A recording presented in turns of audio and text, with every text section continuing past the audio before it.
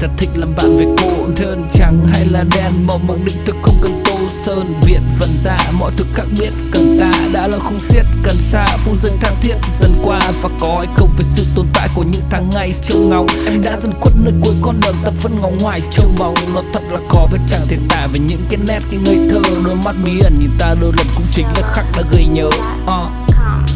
Là làn khói chuột đầm áp khoác vào vai, là tiếng beat hát bên cạnh sát vào tai.